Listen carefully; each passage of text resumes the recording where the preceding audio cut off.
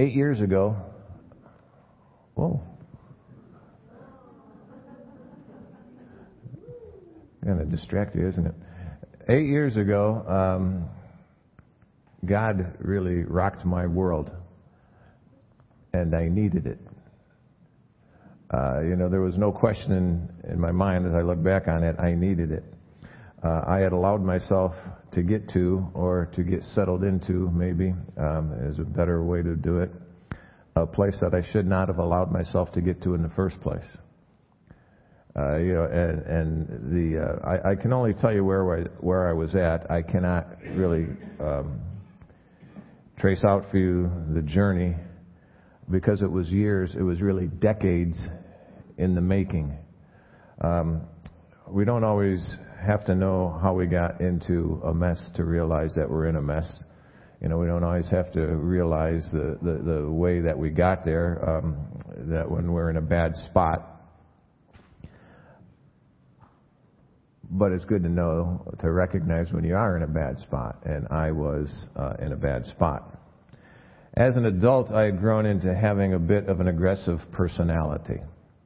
I did not have that as a kid. Some would call it abrasive. I remember after one of our general conferences, an online discussion with a guy in which I was being my aggressive self, and he wasn't aware of who I was at the time. And after a while, he said, "I remember you. You're that instigator from General Conference." It was an apt description. You see, I didn't mind saying shocking things, or many shocking things. That didn't bother me. And this is different than being blunt. This is different than, I can still be kind of straightforward. But this was a few steps beyond that. And the problem was I had allowed it to take a larger and larger place in my life, both in amount and in breadth. How often and how broadly I allowed that to happen. It kind of crept in slowly. The problem was I fed it all too often. God brought several things together to reveal it to me, and He rocked my world. Let's pray, and I will tell you the verse that God has been keeping before me in a big way these last 8 years. Father, I thank you so much for those times in which you have rocked my world, because I needed it. You never work unnecessarily, and you never chastise unnecessarily. You continue to reach out in love in it all and through it all, and I'm so grateful for that. I'm so thankful. I'm glad you don't discard us because we're stupid sometimes, because we act foolishly. You continue to love us. I believe you led us to this passage today, and I pray that you will use it in the way you intend, that this would accomplish your purpose. I thank you for your word and your truth and the way this has worked in my life. And I pray that you would use it in all our lives for your glory and honor, we pray. In Christ's name, amen. We are going to be in Philippians chapter 4, verse 5, on page 1082 in the Pew Bible. This is a verse that God has been keeping before me for the last 8 years, because I seem to be a slow learner. And I really, a slow adapter, I guess is what I would say. Learning it is pretty clear, but a slow adapter. There are so many of my habits that I needed to unwind in regards to this. So many things I needed to change, and it was just a very broad thing in my life. Now, we're going to get into other translations of this verse in a minute, but the Holman Christian Standard is the translation that God really used in rocking my world. Now, when I say that God rocked my world, I am not saying that God did this to me in the sense of waiting to whack us. That's not what I mean at all. I don't mean that God did something to me which was, so I don't, that was so uncomfortable. I'm not talking about God giving me a wedgie or something like that. And just what I'm talking about, is the reality is that God watched me wander into a place, and then He stepped in and He said, "What are you doing here?" That was really how it came across to me. What are you doing here? Here's the verse in the Holman Christian Standard Bible, if you have it in front of you there. It says, "Let your graciousness be known to everyone. The Lord is near." This is the translation that got my attention. This is the way God used it. And 8 years ago, someone cared enough about me to tell me that I was becoming less and less gracious as I got older. I was taken aback for two reasons. One, what do you mean as I got older? But the reality of becoming less and less gracious, God used that to make me look at where I was at, and it wasn't where He wanted me to be as a person. It was not the type of person that He wanted me to be. Less gracious is not where God wants any of us. That is not the place He wants us to be. That is not the place He wants us to reside. That is not the place He wants us to work from. Now, the Greek word is translated using several different English words by the translators as I was looking through this, and I don't think any of them use the exact same translation. Several of them that are there. The English Standard Version uses the word reasonableness. Let your reasonableness be known to everyone. New American Standard, let your gentle spirit be known. NIV says, let your gentleness. The King James, let your moderation. The Good News Translation says, let your gentle attitude. The Living Bible, which I don't recommend for study, but if you want a good, different take on things, sometimes it's a nice one to read through. Let your unselfish and considerate attitude.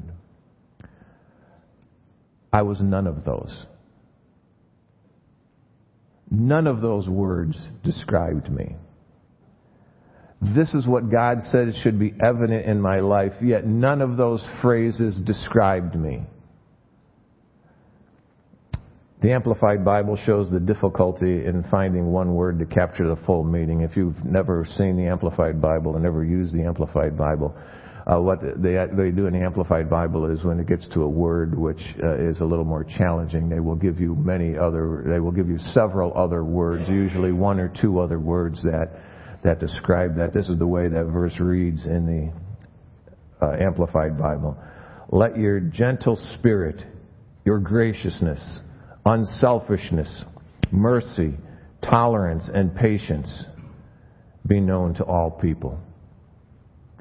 A very literal translation is difficult, as is evidenced by the way it's translated, but into English by seems every translator having their own phrase.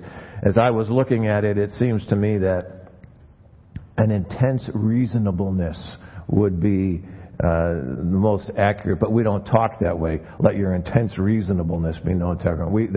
We don't talk that way. So that's so the other translations, have to be good. In the Vine's Dictionary of Greek Words, it defines it this way. It says seemingly or seemly, fitting, hence equitable, fair, moderate, forbearing, not insisting on the letter of the law. It expresses that considerateness that looks humanely and reasonably at the facts of a case. Graciousness seems to me to be a good choice of how to describe that. And I had let my snarky attitude cross the line, and I was really being insensitive. Insensitive to others. You see, I was sensitive only to me. and to what I wanted to do and to say. And like I say, really this had been growing for decades. If you meet people that have known me since... It's interesting. So Jenny used to get this comment when we would go to meetings, and people had known me, and other pastors, had known me from interactions around the district and the region. And then we would go to conference, and Jenny would be with me. And when I'd introduce her, and they'd say, "Oh, I always wondered who Pat Ryan's wife was," because they were used to me acting like a jerk, me acting less than gracious. And with some, that's still the reputation I have because I put years in living that way. It wasn't that I couldn't be nice. It's really that I wasn't being nice. Graciousness was not evident to all in my life. Now, I'm sorry to say, I had been that way for many years, and 8 years ago, God had enough.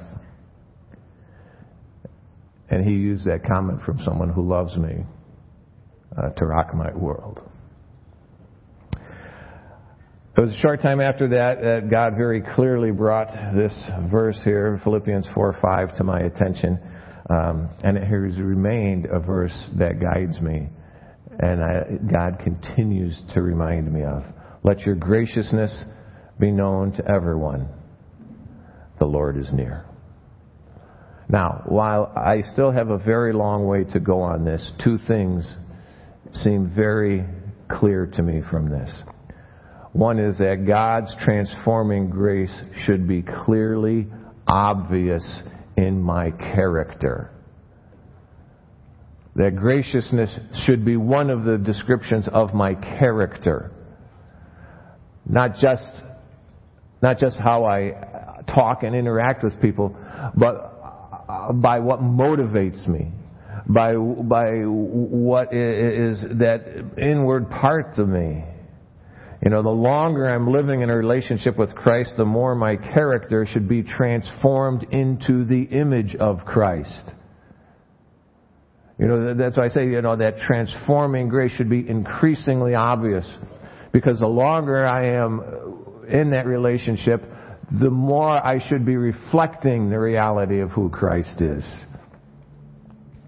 The second thing that became obvious to me was I need to reveal God's refining grace consistently and continually in my demeanor. It's not something that I should turn on and off. It should only have an on switch for me. There should not be a place, there should not be a time in which I am not gracious. Let your graciousness be known to everyone. No exceptions, no excuses. It doesn't matter if I like them or not. It doesn't matter if they like me or not. It doesn't matter if they irritate me. It doesn't matter if they are truly an obnoxious jerk. Let your graciousness be known to everyone. No exceptions, no excuses. There is no legitimate reason for not being gracious. There is no legitimate reason for not being gracious. This is what God calls us to. Now, the nice thing is God doesn't simply tell us to be gracious. He surrounds this verse with instructions that will feed graciousness. He surrounds it with things that will help it to grow and to be more evident for us. Verse 5 here gets lost in surrounding verses. There's a lot of verses that surround us that we quote often and that we pull out and we will quote and we will say and we'll apply them and that's fine and they're generally applied properly. But we overlook this one on verse 5. It gets lost in the crowd, if you will. Follow along. Look at verse 1. Back up to verse 1. Philippians chapter 4, verse 1. It says, "So then, my brothers, you are dearly loved and longed for." Man, that's a phrase right there worth circling. You are dearly loved and longed for. Because God is telling us this because He loves us. Because He wants to be with us. "So then, my brothers, you are dearly loved and longed for. My joy and crown. In this manner, stand firm in the Lord, dear friends. I urge Euodia and I urge Syntyche to agree in the Lord. Yes, I also ask you, true partners, to help these women who have contended for the gospel at my side, along with Clement and the rest of my co-workers whose names are written in the book of life." Now, notice how it starts there. It says, "So then." Some of the translations say, "Therefore." Well, that's based on what was just said at the end of chapter 3. Now, just glance up at the end of chapter 3 there. Beginning about verse 12 or so. Notice what he's saying. He's saying there, to strive, to push, to strain forward, to be all you can be in Christ, to be all that God has called you to.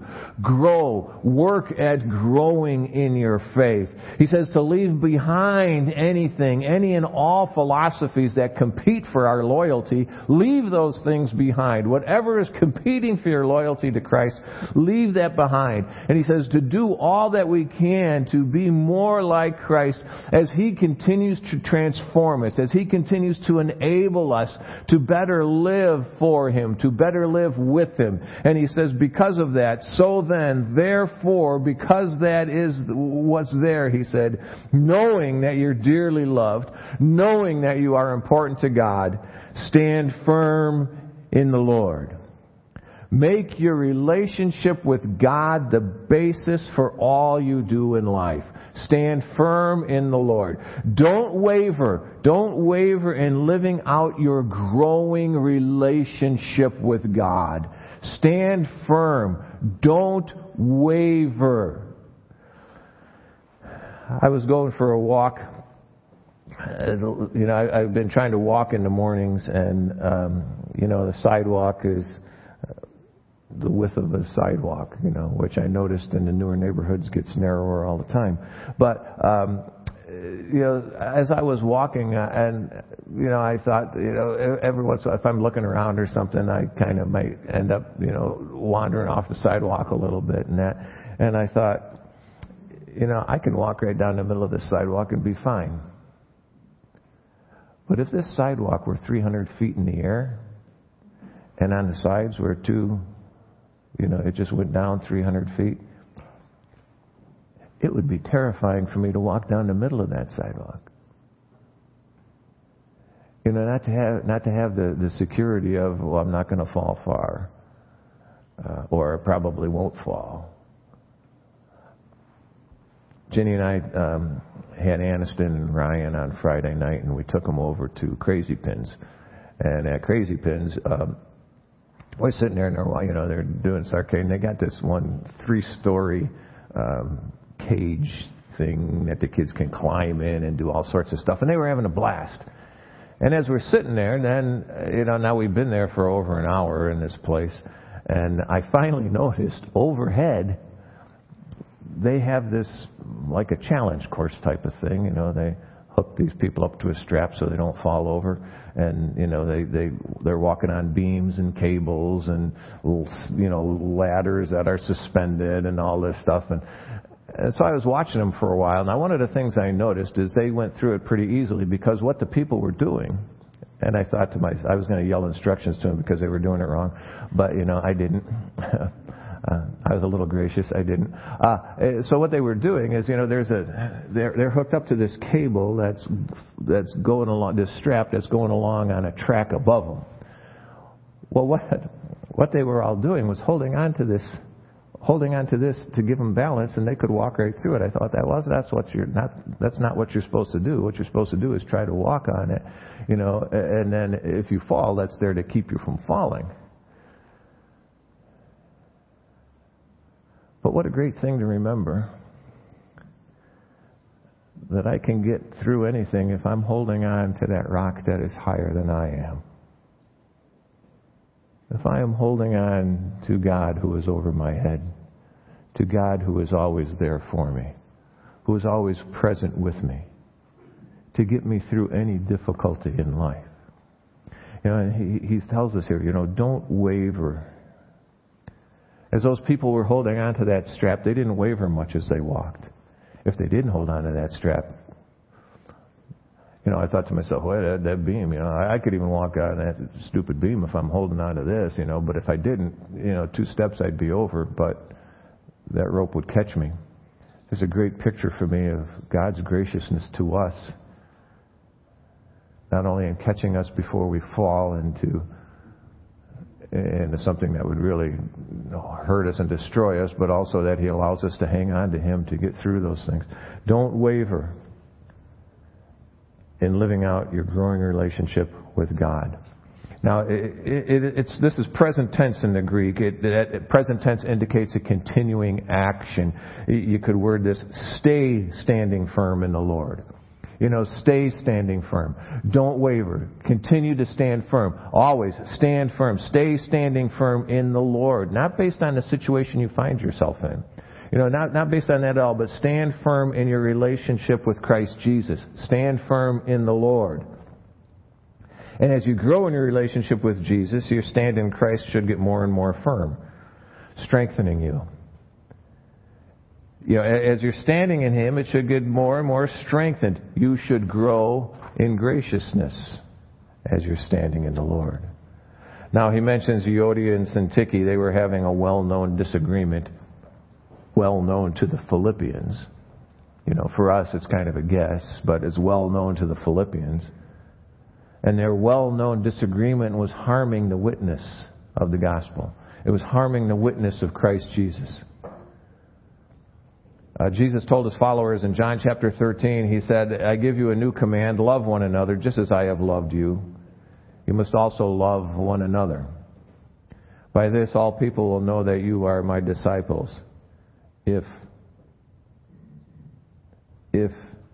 you have love for one another. You see, it's not by the bumper stickers on your car. It's not by the tattoos on your arm. It's not by the sayings on your T-shirt. It's not by the verses you can quote. It's not by the Bible that you carry. All those things are a damning witness against you and testimony against you if you don't love one another. If you're not gracious with one another because of your common bond in the Lord. You see, our disagreements often hinder the gospel. Very often they hinder the gospel. Learning to agree in the Lord, is an it's an exercise in graciousness. He told Euodia and Syntyche that they should learn to agree in the Lord. Learning to agree with one another in the Lord is an act, it's an expression of graciousness. And then comes one of those verses that is often overshadows verse 5, because we pull it out a lot and quote it a lot. Rejoice in the Lord always. I will say it again, rejoice. Now, many of you know this verse is also one that has guided me daily for these last 8 years. I've mentioned that to you before. Every day I write down at least 3 things I'm thankful for. I write down at least 3 things I'm thankful for and grateful for. Things from that day that I rejoice in. I do it in the morning, actually, as I think back of the day before. And this morning I wrote down it was 4 or 5 things that I wrote down that I just rejoiced in from yesterday. In the way that God had worked, and the things, what He has given me, and we read this morning Psalm 16, and it's something I've said often too. Verse 6 is it? I think, I don't remember. Where it says, "The lions have fallen for me in pleasant places." That is so true of my life. The lines have fallen for me in pleasant places. What a gracious God. So every day I write down at least 3 things I'm thankful for. Let me encourage you. Look for God's work in your life every day. Rejoice in the Lord always. Always brings a very certain steady regularity into the picture. There needs to be that steady regularity of rejoicing in the Lord. And do it always. Not just sometimes, not just when things are going well. Rejoice in the Lord always. And notice that you're rejoicing in the Lord, whether circumstances are good or bad. Now, when we say when they're bad, well, then the Lord's the only thing we have to rejoice in. But when the circumstances are good, are we rejoicing in the circumstances or the Lord? You see, because if it's tied to the circumstances, there's going to be times where life stinks. And you're not going to have anything to rejoice in if that's what you're looking at is simply the circumstances. I have found that, on the tough days, and trust me, there have been tough days over the last 8 years. But even in those tough days, there are things to rejoice in. There are things, not just being able to say, well, God's still God. Yes, He is. But ways in which He showed that to me, even in the tough days. Ways in which He continued to reveal His love to me, even in the tough days. God is still present. He is still at work in your life, even on your worst days. And the more you see God at work in your life, really, the more gracious you'll become. When I see how gracious God is being with me, it has helped me to be more gracious with others. Now, we looked at verse 5 a little bit already when we started today. Look at verse 6. Pick up again with me on verse 6. More verses that we pull out and kind of skip over verse 5. But verse 6, don't worry about anything, but in everything. Boy, those are really completely all-inclusive words. Don't worry about anything, but in everything, through prayer and petition with thanksgiving, let your requests be made known to God. And the peace of God, which surpasses every thought, will guard your hearts and minds in Christ Jesus. Now, many of the translations say, do not be anxious about anything. It's the same thought there. The word that's translated, a worry here or anxious in some, it means a distracting care. A distracting care. Worry and anxious both deal with distracting care there. Now, it doesn't mean to be unconcerned about things. That's not what he's saying. He's not saying to be unconcerned about things. It's more not to have a distracting concern, not to allow that to be an all-consuming concern. Don't allow it to get to that point. Don't allow it. Don't have these. Something that is a distraction that distracts you from paying attention to God, and instead it focuses you on the challenges that are there and drags you down. Be aware of those challenges, but have your focus be on God. It's not that we don't have trouble in our life. We do. We do have trouble in our life. What it is we don't let those looming concerns distract us from God, and we don't let those looming concerns direct us. You see, if they distract us from God, they will direct us. But if we continue through those challenges to have our attention on God, and then we can have God direct us instead of those distractions, instead of those worries and concerns. Don't let them take the place of God in your living. Now you really shouldn't separate these verses, from verse 4 and 5. It says, verse 4, rejoice in the Lord always. I will say it again, rejoice. Let your graciousness be known to everyone.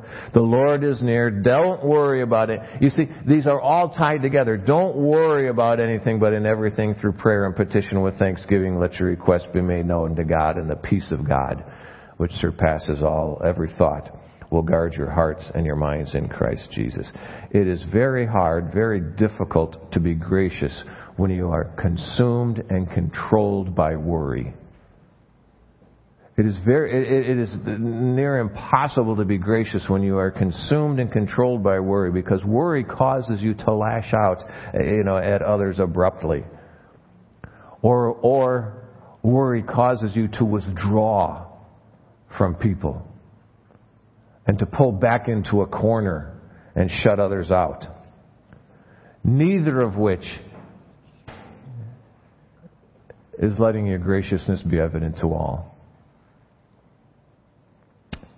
Jesus addressed worry in Matthew chapter 6. It's the same word translated. It's the same word in Matthew 6, worry, that is translated. That is translated here in Philippians.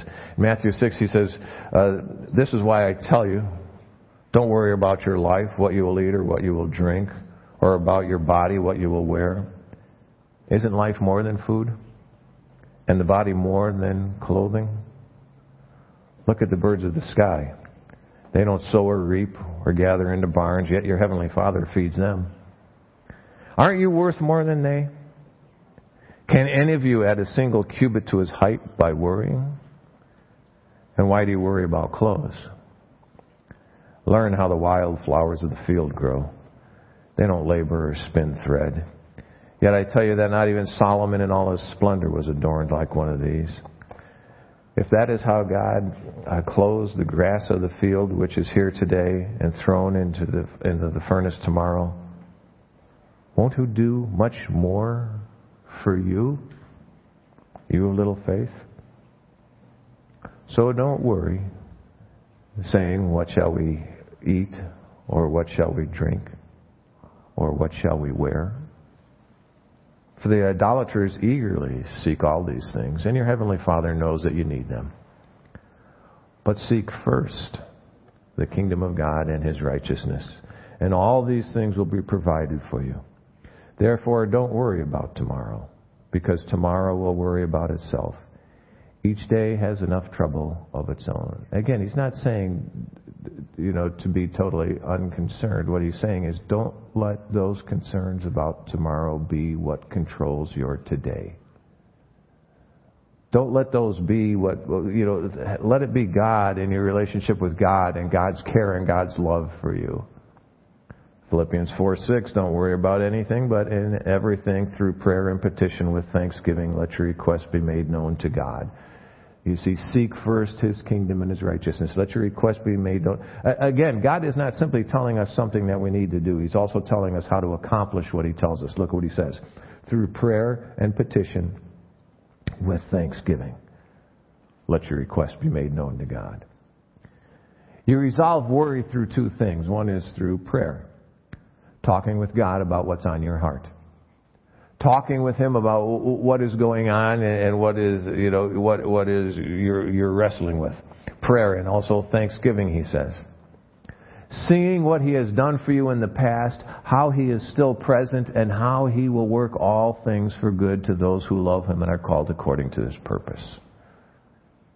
Knowing that graciousness of God in our own lives. You see, what you're doing with prayer and thanksgiving, what you're doing in expressing to God the concerns of your heart, and what you're doing as you are doing thanksgiving, looking and seeing what He has done for you in the past, you are bringing the greatness of God to bear in the situation that you are troubled by. You are bringing that greatness of God as you go to Him in prayer and express to Him the concerns of your heart. You are bringing in the greatness of God as you are thanking God for the things He has done in your life, for the way He has worked in your life in the past, and the way He has made Himself known to you in the past, which helps you to realize that He is not only here with you in the present, but He will walk with you into the future. You are bringing the greatness of God to bear. And the more you're able to do that, the more you will experience His peace. And the more you experience His peace, the more your graciousness will be evident to others. I want you to notice something in this passage here. In my Bible, I have in 5 of the verses, I have circled some words, and I have connected those by a line because it runs throughout this section. In verse 1, it says, "In the Lord." Verse 2, "In the Lord." Verse 4, can you guess? "In the Lord." Picking up a theme here? Verse 5 says, "The Lord is near." Verse 7, "In Christ Jesus."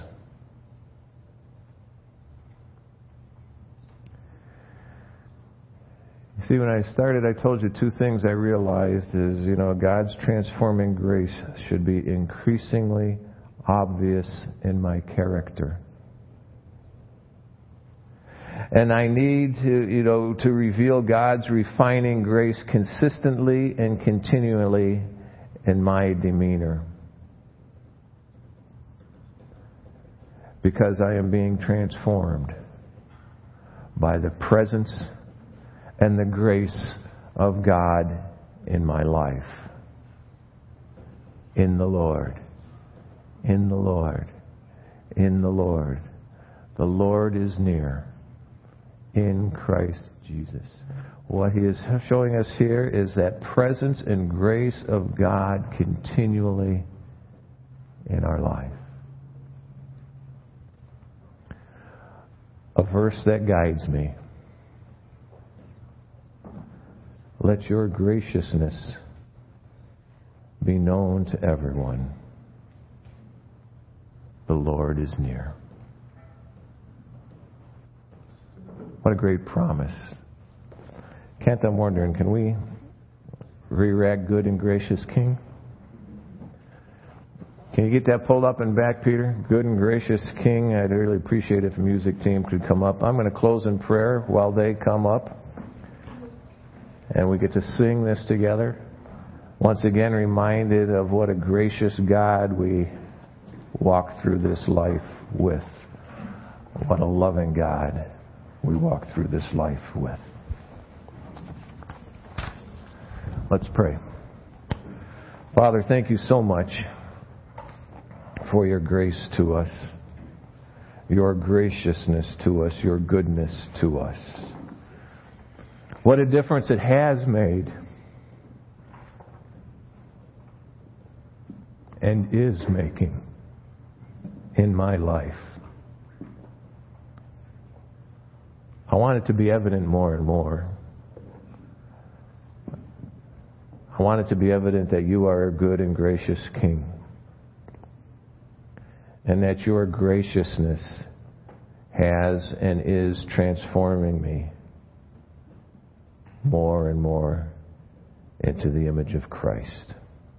For his glory and honor we pray. Amen.